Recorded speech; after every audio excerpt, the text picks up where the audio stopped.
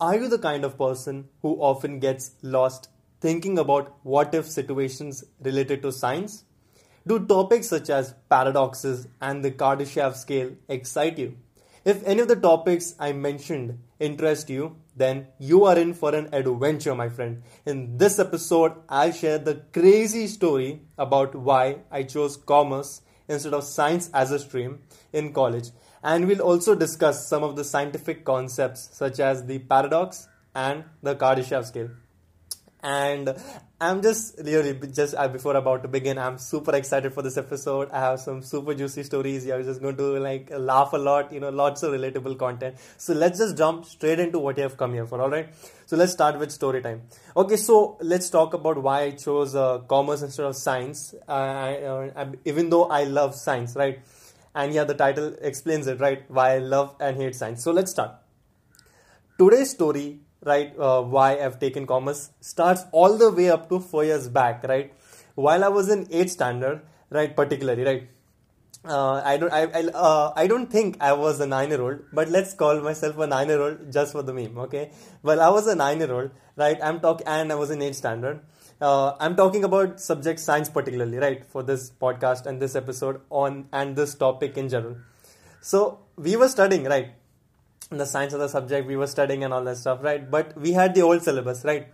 And our old syllabus, like from time to time, your concepts, your information gets outdated, right? With new technological advancements, like you're not going to teach the same Windows computer stuff, XP stuff to the Windows 10, the modern day and age one, right? So you have to keep updating your textbooks. So we were studying the old syllabus, right? And for the non-native viewers, I think this happens everywhere in the globe. Every set of 4 to 5 years or whatever that given year is, a set of batch of years is, we update our syllabus, right? The education system updates our syllabus, puts in new concepts, changes the textbooks, etc. So we were studying the old syllabus. It was theory based. What is theory based? Theory based is it is filled with a lot of paragraphs and it is just filled with concepts, very little examples and practical explanation and practical, practical use, right? It's very theory based. Like it's think of it like your philosophy subjects, something along those lines, right? So science was probably for us, like at that time, mixed with EVS, that is environmental studies. We had one big thick textbook, right? No bifurcation, no physics, no chemistry, no biology. No. Just one big thick science textbook. That's what it's called, right? And science wasn't particularly interesting, right, back then. And the thing is, like, we had these like textbooks which I'm not interested in because it's theory based, right? And I studied it like other subjects, right? Like the same science, same English, same math, same, right? Normal. There was nothing good about science and nothing innovative back then. I personally felt I was good at grasping science than most of the subjects, right? Now, since it was theory oriented, right, I had to learn paragraphs and write answers, right, for the exams. We had to learn paragraphs of answers from the textbook and write them for the questions asked in the exams, right? So that's how our science worked back then, right? Examination system and syllabus. So I was very good at grasping science as a subject, very good for some reason, okay? And I feel somewhere down inside me, I feel that I was just so good at blindly.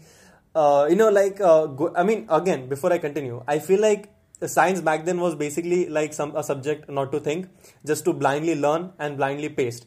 Now I guess, yes, our syllabus has changed. Yes, it's definitely 4 years now. Syllabus has changed, which I will cover, but it's become more practical.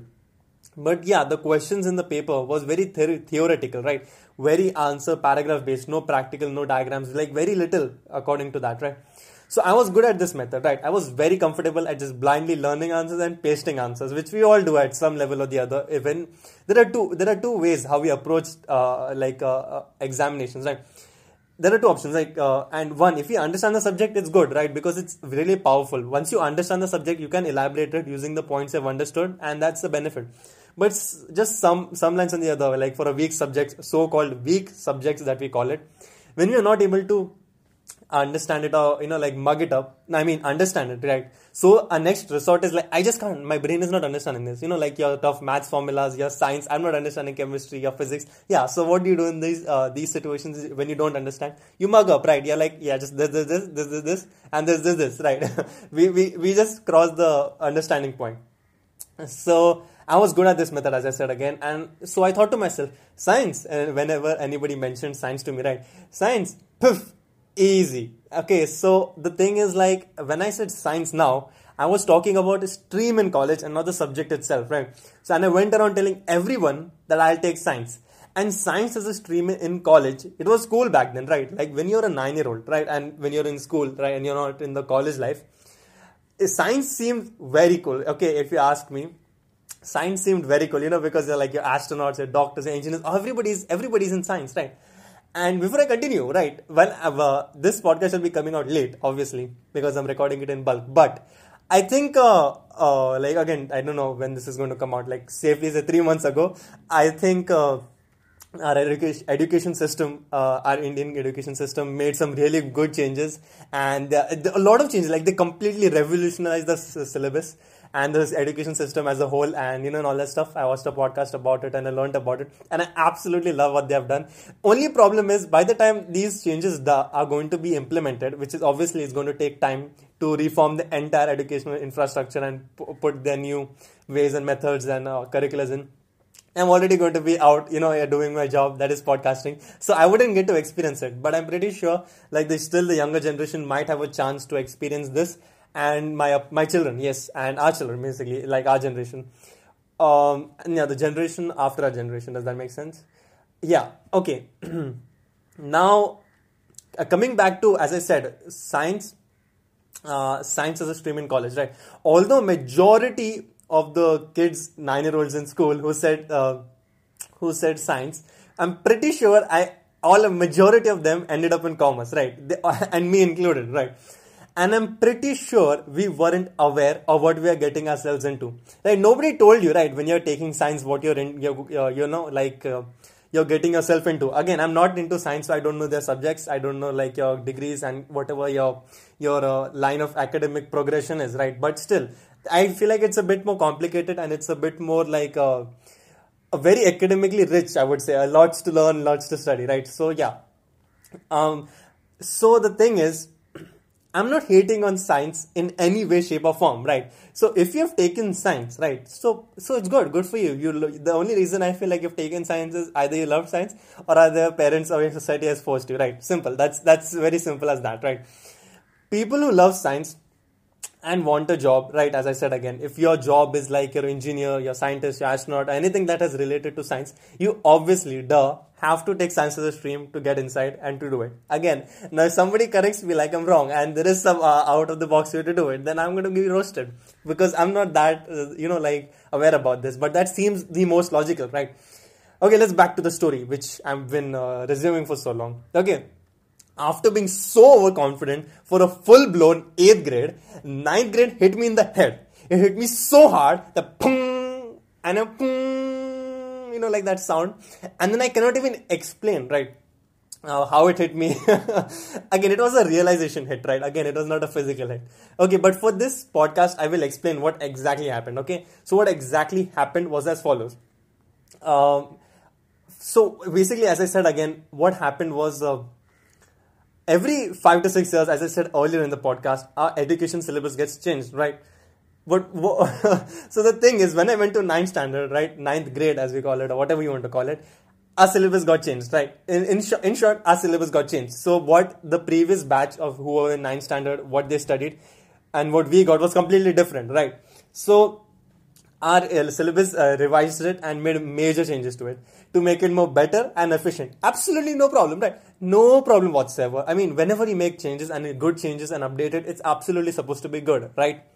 So what they did to our batch, right, while they were modifying the syllabus, right, they heard all the backlash and all the criticism they were constantly getting for keeping it theoretical and not practical, right? As I mentioned earlier in the podcast. So they decided once and for all to make the syllabus practical and, updated. Because they didn't want us to be paragraph spitting robots, right? quote me. And neither did the companies who'd want us in the future to hire people who are paragraph spitters, right? Robots. So the needs of the companies started to change, and they started valuing experience and practical knowledge more than how many textbook answers we could mug up, right? So yeah, in short, syllabus changed. Now it impacted all the subjects as far as I know. Other subjects, I was happy, right? Perfect, reduced syllabus, right? Because of this change, there was an increased objective type questions, which is again a plus. Anything objectives any day over learning paragraphs, right? And they added more personal response questions, right? PRQs, which is better than learning answers any day if you ask me. I'm all day just going to, how I love to talk, right? Like I just go on and on. So I will go on and on in the paper and write for personal response questions. It's better than, like you having to mug up answer, which they will grade you on, rather than, like you actually you writing whatever you want, your opinion, right? Personal response. Okay, now let's talk about science. Okay, now let's cut all the BS aside of what it did to other subjects. Let's come to science. It finally got bifurcation into 3 parts, right? Which we all commonly know and study as physics, chemistry, and biology. Now, practical in science is a bit too... I'm tough, okay? I'm not going to lie, okay? I was weak at practical science. There, I said it. In science, yes, the answers did reduce, yes, and turn into practical questions. But that was worse. Worse, why? Well, in chemistry wasn't answers anymore. You see, chemistry, no. It's the goddamn periodic table now. Everything has to be related to your elements. Every 2 words in the textbook, after every 2 words, I'd see the formula like H2O or CH3. And, people who have taken science, I know they're thinking of chemicals right now. And the most complicated chemicals. Okay, now listen to me. Which started getting around pretty quick, right? And backed by also learning the stupid history behind this shit, right? I'm not interested in who created what element, who made what changes to the periodic table. I'm not interested. Please leave me alone. Which is surprise. I'm not interested, right? I'm not interested in learning the history of this nonsense. Let's switch to biology, okay? Well, biology turned into a vocabulary class. Okay, hear me out. It would basically break down any living organism into 1,000 plus parts, right? And then just start throwing ninja stars, words at you. At every lecture, you'd hear 50 plus new words, right? Which you not even recollect the half of what you heard, and the remaining half of which you heard, you won't be even able to pronounce it. Like there is a limit. People who have taken commerce or arts know exactly what I'm talking about. They fear science and what it is to take science, right? It's personally interest, right? If you have taken commerce, it's like because you like commerce, right? Or whatever the subjects it provides. You've taken arts because you like something which that arts provides, or your end goal, that is your job, requires you to go through that stream. Science, see, now, before I elaborate on science, right, hold on. Let's cover people's favorite, yep, that's right, I'm talking about physics. Before I go any further, physics is like your ghetto maths, which is literally something I didn't ask for, okay, and is mind-blowingly difficult if I didn't mention that already, okay. Physics is basically a textbook full of numericals, which is science related to math problems, okay? And since I absolutely wanted none of that action, I legit left it optional a majority of the time, right? I have mad respect for the people who took science and are slogging their asses. Because trust me, it's not my cup of tea at all. Okay, quick note for non-native viewers, okay? Commerce, science and arts are the 3 different standard streams in college, right? So how education system works is like we have your nursery, your junior and your senior KG, like the kindergarten, that's KG is kindergarten, right? Then you have your 1st standard to 5th standard, that is your that's your primary. Your 5th to 10th is your secondary, and then your 11th, 12th, which is basically your college, which is higher secondary. And then you're ahead, right? Your degrees and whatever that is you want to call, like, I don't know what that's called. But again, for the non-native viewers, this is outdated. As I said again, the syllabus has changed. So it's like, I think it's now 5 plus 3 plus 3 plus 4, right? Something along those lines, right? It is distributed in that way. So again, don't take the explanation I just said. It was just the way it was for me. right? And as in college, assuming we still have to take the old explanation, we have still 3 streams, that is commerce, science and arts. Okay, so now that I've explained that, okay, what should I go up to next? Okay, let's come back to science. A society at the least, okay, the society I live in is what have I written in the script? I can't understand that. Okay, now I get it. Okay. Yeah, it just took me a while to understand. I mean, I'm like busting out like for so many scripts. Like I have not even keeping track of what I'm talking about. Right? Okay, as I was saying, our society basically straight up worships science, right? According to them, there is no such thing as other streams, okay? The only thing to do after school is to take science in college and to do some engineering degree and shit, okay? No commerce. What is commerce? No commerce, nothing. Arts, what is arts? Drawing, what? That is what the simple. I sound so dumb, but this is me speaking through our old society's point of view, right? Which is absolutely ridiculous if you think about it, right? How close-minded people can actually be. Again, except my super duper awesome pro parents, of course, because they are open-minded. So the literal reason, right, why I didn't take science, right? Listen close. Shh. It's about time that I spill that tea. The literal reason why I didn't take commerce is because, one, I absolutely hated science by then, which I'm assuming if you've heard the podcast till here, then I'm pretty sure that you know the backstory, right? And two, arts doesn't have any respect in the society. Disclaimer, okay? No offense to anybody who pursues arts, okay? You do you. I'm just joking, right? Also, I'm talking about the society here, alright? How often will you get an amusing reaction when you tell someone you're pursuing arts, right? I absolutely respect equally everyone who has taken whichever stream in college. I'm just talking from the old society's point of view, right? I'm sure people's reaction is pretty pathetic to it because they're so close-minded. And for my arts aspirants, I honestly don't know why society thinks so down of you. I wish the best for you. I hope you succeed in your endeavors and prove these people wrong.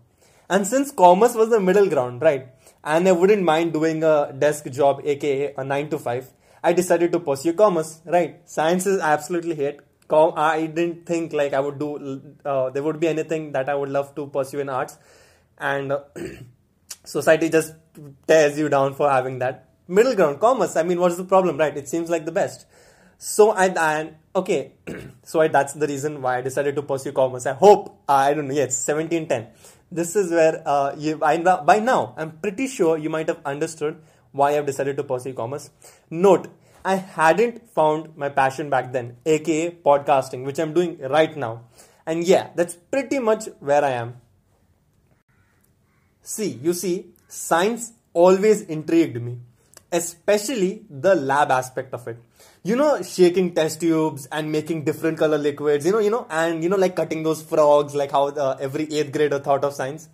Well, now that I've graduated, I can positively say none of this ever happened, okay? Some lab experiments did happen, but they were pretty mundane, okay? I guess to cut frogs, you need to pursue science and shit, okay? Did I mention that I was done? Oh, my bad, I did. Although I was bad at science academically, my interest for science did not drop one bit. What do I mean? I mean learning about concepts such as time travel, paradoxes, Kardashev scale, etc. I could literally watch science videos on YouTube all day about such concepts and be happy. But if someone told me to start solving numericals and start chemical bonds in chemistry, then I'm like, come on. This is not how science is supposed to be like. And if you're the type of person like me who likes to watch science videos on YouTube but hate studying it and are able to relate with me, then I need a follow. Yes, follow the podcast right now because I have more relatable content like this scheduled to release throughout the upcoming weeks. And if you follow the podcast, and trust me, you will not miss it. Since the podcast is too long already and I am no Vsauce, we'll cover paradoxes and the Kardashev scale. But I won't go too much in detail, alright? Okay, let's start with paradoxes.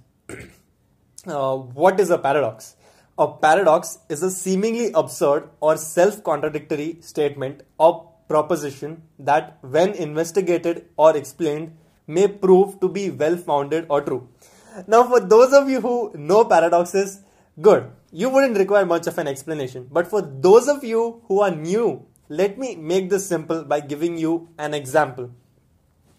There isn't a particular example of a paradox itself, because there are different types of paradoxes, right? So to help you understand it, I've taken an example of a very famous paradox known as the grandfather paradox. Now let me explain the definition, then I'll explain it to you practically, right? The grandfather paradox is a paradox of time travel in which inconsistencies emerge through changing the past. Now what happens in the grandfather paradox? Let me explain. This is how it would work practically, okay? Assume you have the ability to travel back in time. So according to this paradox, you travel back in time to when your grandfather was a child. Okay, you with me? And you kill him. Now if we assume there is only one timeline, then this event would cease to exist. Let me explain. If you kill your grandfather, you wouldn't exist because he wasn't able to marry and give birth to your father, who in turn birthed you, right? I hope you're still with me. So if you don't exist, according to what we just discussed, then who killed your grandfather? Is he still alive? Are you alive? What is this loop? I'm super confused right now. I know there are a lot of questions in your mind right now about this loop. And yes, this is why paradoxes have always grabbed my attention. This is again one of the many paradoxes that exist. Again, if you're interested, search up on YouTube some paradoxes and satisfy your curiosity. Let's move on to the Kardashev scale. What is the Kardashev scale? The Kardashev scale is a method of measuring a civilization's level of technological advancement based on the amount of energy they are able to use. The measure was proposed by Soviet astronomer Nikolai Kardashev in 1964. And these civilizations are ranked too, okay, from the least being type 1 civilization to the highest known being the type 5 civilization. Now let's break down each type to help you understand how exciting it is. Okay, I will read the definition of the type, and then I will explain to you with a practical. Now I want you to go on imagination mode, right? Just close your eyes, sit closely wherever you're sitting to the podcast, wherever you're listening to it. Close and just imagine what I'm telling you. Okay, this is going to be really some sci-fi, ekdam, like almost like very, very highly technological. So make sure you're imagining. Okay, close your eyes for this, okay? A type 1 civilization, also called as a planetary civilization, can use and store all of the energy available on its planet. Okay, before I continue with all the different types, I need to let you know that humanity is still not a type 1 civilization, right? We are like 0.7 on the Kardashev scale. We are yet to reach type 1. And as I said, these metrics, these ranking basically tell you the optimum way to, like the most optimum way of you able to use energy. Okay, now as I said, the definition is basically you can use and store all of the energy available on its planet. Now let me explain. So basically a type 1 civilization, how we are still wasting and polluting so much, and we are like burning fossil fuels and doing the nuclear reactors and basically somewhat inefficient way, right? When we will have mastered the type 1 civilization, we will be so economic, right? I don't know, it's like eco-natural or something. I don't know what that word is. Since I forgot geography, I've lost a lot of stuff. Okay, alright. Basically what I'm trying to say is, we will have mastered the efficiency of harvesting, like renewable sources of energy. That is, our entire planet will work on your wind energy, wave energy, tidal energy and all that stuff, your sun energy, solar energy, right? Super efficient. A type 2 civilization, also called as a stellar civilization, can use and control energy at the scale of its planetary system. Now, what does this mean? We have a solar system, right? Our sun at the center of the solar system and all our planets, right? Since we have maxed out a potential at type 1 of completely, like the most efficient way of harnessing all the energy from our home planet, we go on to the other planets in the solar system, like your Mars, your moon and all, and we start terraforming those planets and start living on them, and we start making optimum use of the entire this. Okay, Okay, another thing in type 2 civilization is that we can build a super galactic structure called as a Dyson sphere. Just imagine something that will cover the sun in like somewhat of rings covering the sun, which will basically, take so much energy from the sun that it will power the entire solar system and so much of our intergalactic needs for our traveling, our energy sources. So it's called the Dyson sphere, right? Created by one of these scientist called Dyson. It's a theory put by him in the 90s, I think, or in the 1900s. One of those years right there. So type 2 civilization will be able to take so much energy from its entire civilization. That's not it, right? A type 3 civilization, also called a galactic civilization, can control energy at the scale of its entire host galaxy. And for us, that will be the Milky Way. We will have so much power from the sun, from type 2 civilization, that we will have spaceships that will be able to travel throughout almost all our galaxies and basically mine any planet we want, any goddess we want, and just do anything we want. That's how developed we will be. A type 4 civilization will harness the power of its own universe and is effectively immortal and omnipotent. A civilization this advanced could tap into mysterious dark matter and manipulate the basic fabric of space and time. Yeah, so basically, again, this is again one step even higher than the galaxy level. That is the universe. Like if you go any ahead of universe, that is again the multiverse, which is parallel realities and all that stuff, right? But universe, basically how much we know in existence, the reality, right? Before we can go into the imaginary, which is not yet proven, multiverse. The entire universe is at our will. We are immortal, as it's effectively immortal. Like we will develop to such an extent, like we will become virtual, cyborgs and all the AI and all that stuff, right? We'll be so advanced that the entire universe will be at our will. We can go to any end of the universe with our technology and do whatever we want. We'll be that superpower of a species. A type 5 civilization would be advanced enough to escape their universe of origin and explore the multiverse. Such a civilization would have mastered technology to a point where they could build a custom universe. Devices such as the monolith could be examples of their technology. Excuse me, guys. I really forgot to search what the meaning of a monolith is, but I would just assume that we would be so strong that we could build a custom universe.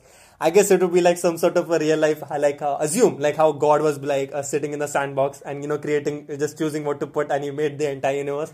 We will be at that point, basically. At type 5, we can make universes and we'll be able to make simulations, right? Like for those of you science nerds, have you ever wondered whether we were in a civilized simulation? Whether we were living in a simulation. We will be advanced enough, I think earlier on in the scale as well, that we will be able to run simulations, and the people inside the simulations won't be able to know that they're living in a simulation unless we spot glitches, which is again a paradox. I know I said there were only 5 types. Okay, these were the 5 known types written in Wikipedia and which are standard known across science. But there are some bonus ones I found on the internet. Okay, now prepare for goosebumps. A type 6 or K6 civilization exists in the megaverse and is capable of creating and maintaining the fundamental laws of universes and multiverses.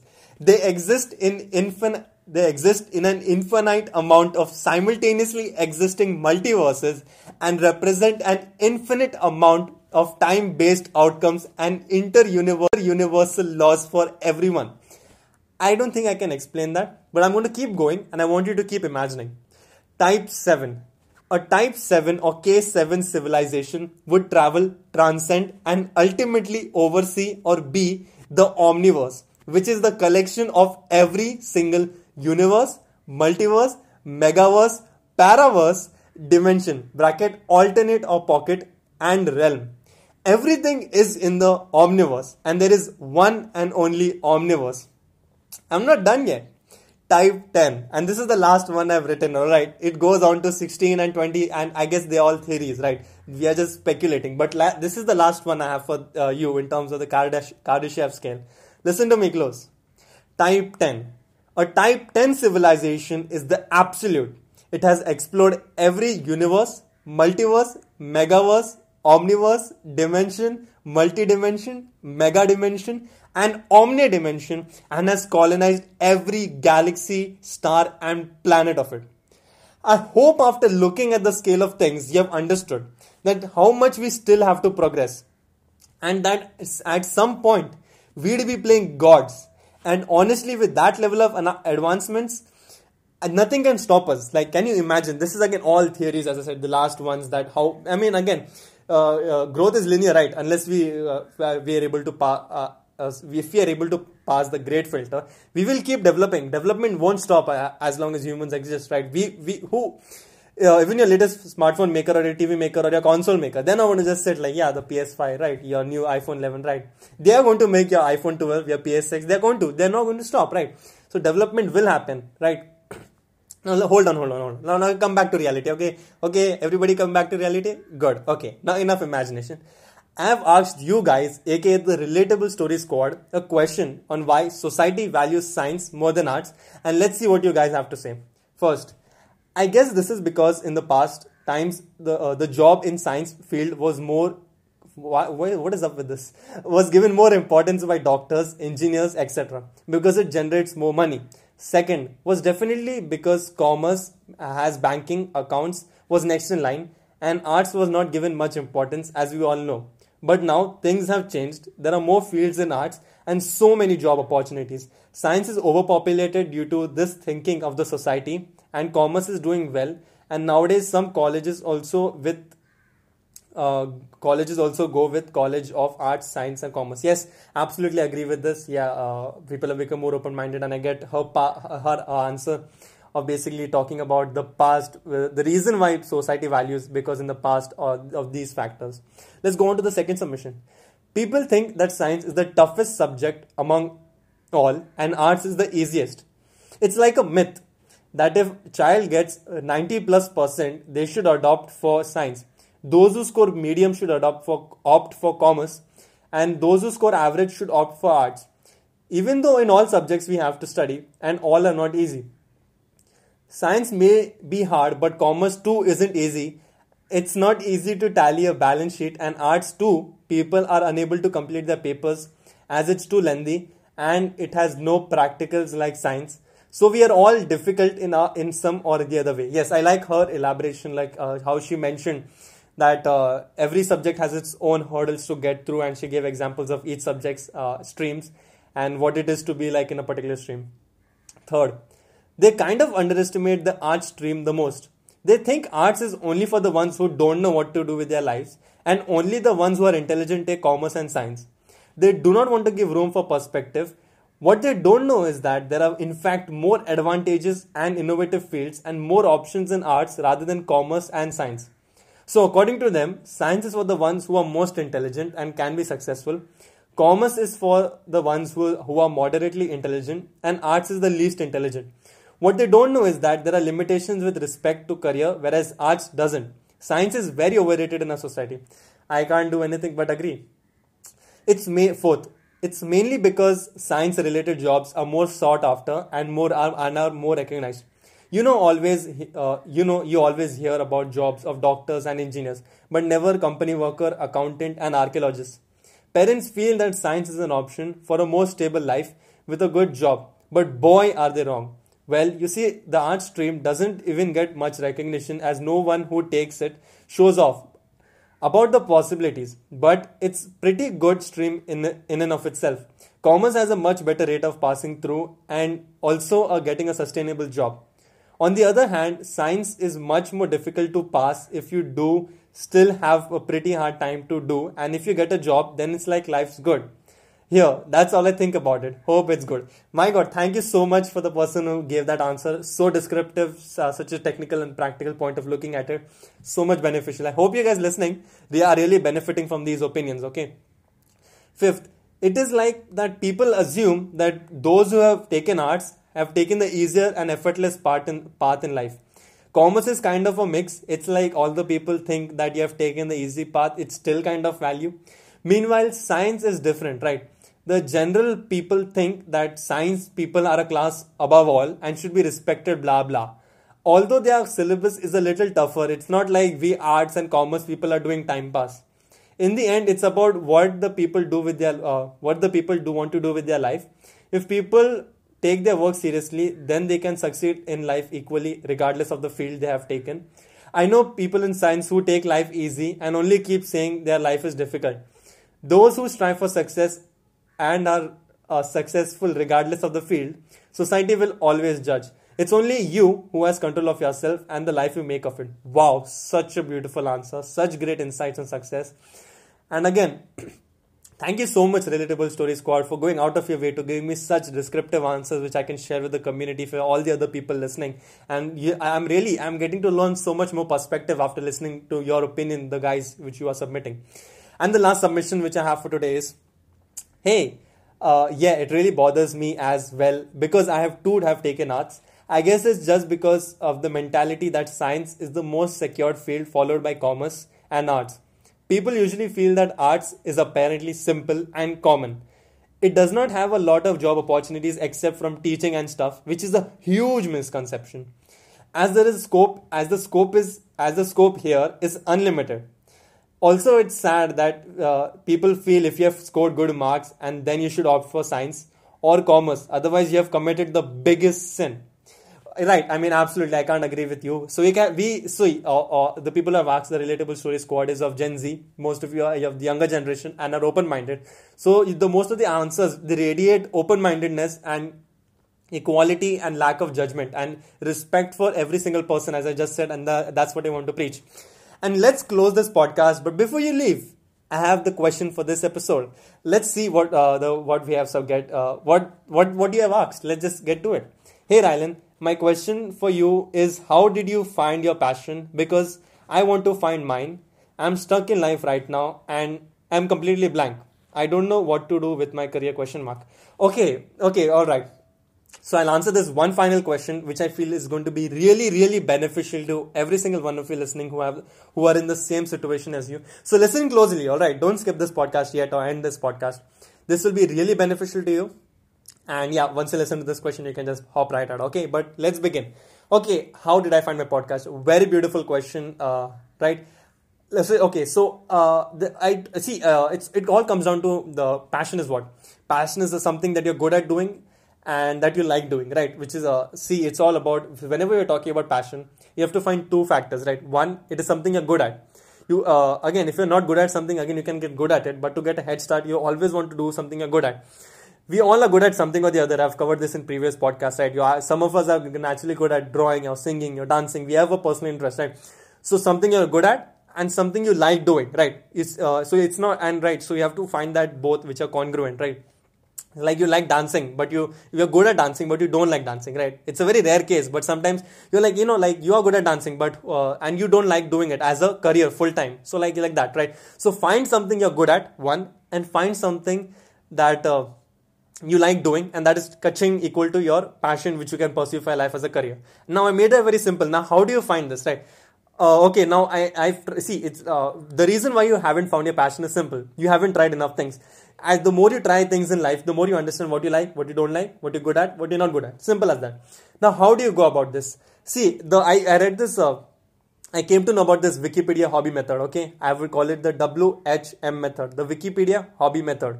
And while I was searching for my passion, I was watching a ton of videos on YouTube, and I came across this one YouTube video in which they explained this method. I'm pretty sure they didn't call it the Wikipedia hobby method. I'm calling it that. Now, what do you do this? You go on Wikipedia and search hobbies or Google, and the Wikipedia page of hobbies will come up. On there will be 200 to 500 hobbies listed. Don't lose me yet. Okay, listen to me closely. Out of all the hobbies in all the different categories, what I want you to do is take a notebook and pen and start. You can, if you like, like roller skating, dancing, singing, cooking, bird watching, this, whichever hobby over there you like whichever which you like, as in, I would like to try. Okay, look at me, listen to me closely. Skydiving, bird watching, shooting as in like your trial shooting and all, game shooting and all that stuff. So like any of the categories you like, whichever one, anyone, not anyone, few, 200, don't go and choose 100, okay? Try to keep like 1/10, of every 10 or take 1 out of 10, something like that, okay? Try to keep it less and start jotting down the things you seem interesting and you want to try. Once you've wrote up to don't write more than 30 things, okay? Like try to keep it 1 to 15 approximately and find 15 things. Then what you want to do after finding 15 hobbies or things that you want to try, they might be completely new or because they you've seen and you are like, I want to try that, right?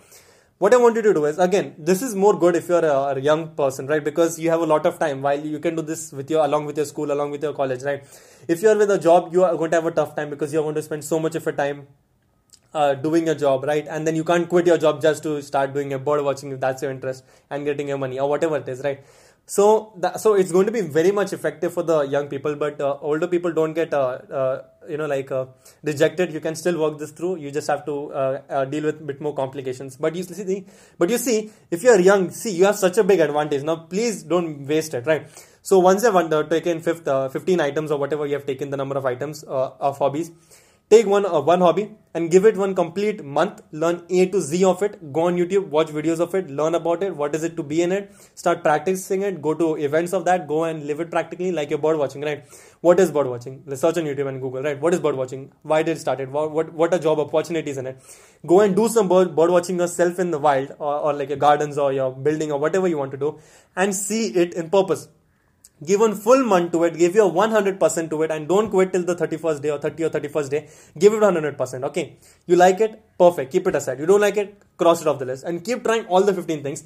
And after you try all the 15 things, give it your 100%. Don't try to do all of them, right? You have 15 things, I'll do one this on one day. Don't do 15 things in a month. Do one thing 1 month and give your full attention to it and try all the things that have sparked your curiosity. I'm not telling you that it has a 100% chance, but I'm pretty sure it has a 90% chance that you will come out of this finding your passion. I still have that list, which I don't know where I've kept, but I did this Wikipedia hobby method, and podcasting was on there, YouTuber was on there, and everything. So I tried, right? I failed at YouTube. Again, I've tried that. I failed at podcasting. Again, I tried that. But I came back because I rediscovered that I actually loved it, and I had to only recollect some mistakes. So again, because, see, now I'll explain to you. As I said in my previous podcast, you have to find something that you're good at and you like doing, equal to your kitchen passion, right? Now, for me, I'm what you're good at. I'm good at speaking, public speaking, or whichever it is. Like if I'm so confident over here speaking, that definitely shows my speaking skills. And plus, I have my manly voice, which is good for a podcast. Unlike for the type of personality I'm trying to project. 1, 2. Do I like doing it? Yes, absolutely do. In my previous episodes, you have heard me just say I can go on and on talking. I love talking. So did I get the two factors? Absolutely. I am good at talking and I love talking. Catching equal to your business, and podcast is a perfect medium where I can talk. I love to, which I'm good at talking. I can talk and share you guys your information, your entertainment, your value, your laugh, whatever you want to consider it as. And then I just put some sponsors in there, or like put some patrons in there, or whatever that monetization route is, and kaching, I get the money, right? So that you have to figure this out, but this is the method that I have found my passion, and this is the method that you can find your passion out yourself. Please don't disappoint me, and if you want any further guidance, I'm really open to help. Just DM me, and if you have any doubts along this way, I'm really happy to help you. Just contact me in the DMs. I'm always open on Instagram. Link to that in the show notes below. And yes, again, if you want to give your submissions, huge, big submissions, if you are very insightful, very knowledgeable, you have something that you could offer value, make sure you join the Discord server. The link is in the description as well. And before I close, again, if you love memes, you love to see memes, you love to make memes related to the podcast, I have the link to my subreddit where there are tons of memes. You will laugh. Again, if the podcast isn't enough, there are so many funny memes on there. And with that all being said, that's all I have for this episode.